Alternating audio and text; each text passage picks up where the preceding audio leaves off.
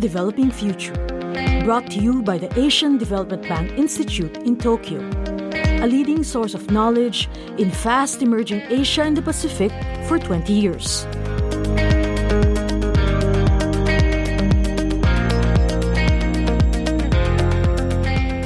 Ghost cities full of empty apartment blocks are evidence of the central government's failure to slow booming house construction in the People's Republic of China. Conflicting incentives for local government officials and a lack of alternative investments in China have meant even the toughest of restrictions haven't been able to stop developers building ever more houses. The housing industry is a big part of China's economy. Real estate accounts for 1/6 of its GDP, a quarter of total fixed asset investment, 14% of urban employment, and 20% of bank loans. Research done for the Asian Development Bank Institute finds that the central government has maintained a firm hand on the sector for the 20 years or so since widespread property ownership was first permitted. Cao Pintou of Linan College, Sun Yat-sen University, Bi-hong Huang of the Asian Development Bank Institute, and Rose Nir-Lai of the University of Macau argued such a policy loosens or tightens various control measures depending on whether the government wants more or less growth in the sector. The overall direction of the market has continued sharply upward. Between 2005 and 2011, house prices rose in China by 16% a year. In comparison, prices in the lead-up to the housing crash in the United States rose by only 13% a year between 2000 and 2005.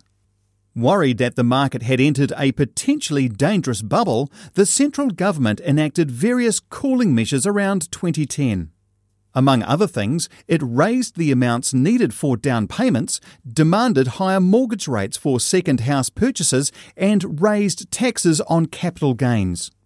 Once the impact of those measures had faded, the central government turned to what the authors of the ADBI paper call a heavy-handed policy known as home purchase restrictions.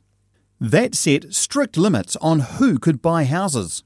Prospective buyers needed to be official residents of the cities where they were buying or needed to show records proving they had lived and worked in the cities for the previous 5 years. Local governments could choose whether to enact the policies. Starting with Beijing in 2010, 46 major cities in China adopted the scheme. The measures did have a temporary dampening effect on prices and the number of housing sales taking place, but not on the number of houses being built. Builders knew the buyers would eventually be back. Real estate is the first choice for investors in China, given the lack of safe alternatives. Real estate has made up more than 60% of China's household assets since 2008, dwarfing the 48% in the United Kingdom, 32% in Japan, and 26% in the United States. For local officials, the sale of land for housing construction is the main way they raise funds to pay for projects they are ordered to undertake by the central government. In 2010, land sales made up about 80% of local government revenue, up from virtually nothing 10 years before. Around the same time as worries about a housing bubble peaked, the central government was pushing its local counterparts to spend on infrastructure projects that were designed to insulate China from a global downturn that was itself spawned initially by the US housing market collapse. Local government officials had to choose between circumventing the central government's desire to slow housing construction or ignore orders to spend on infrastructure. And most chose to keep the bulldozers in business.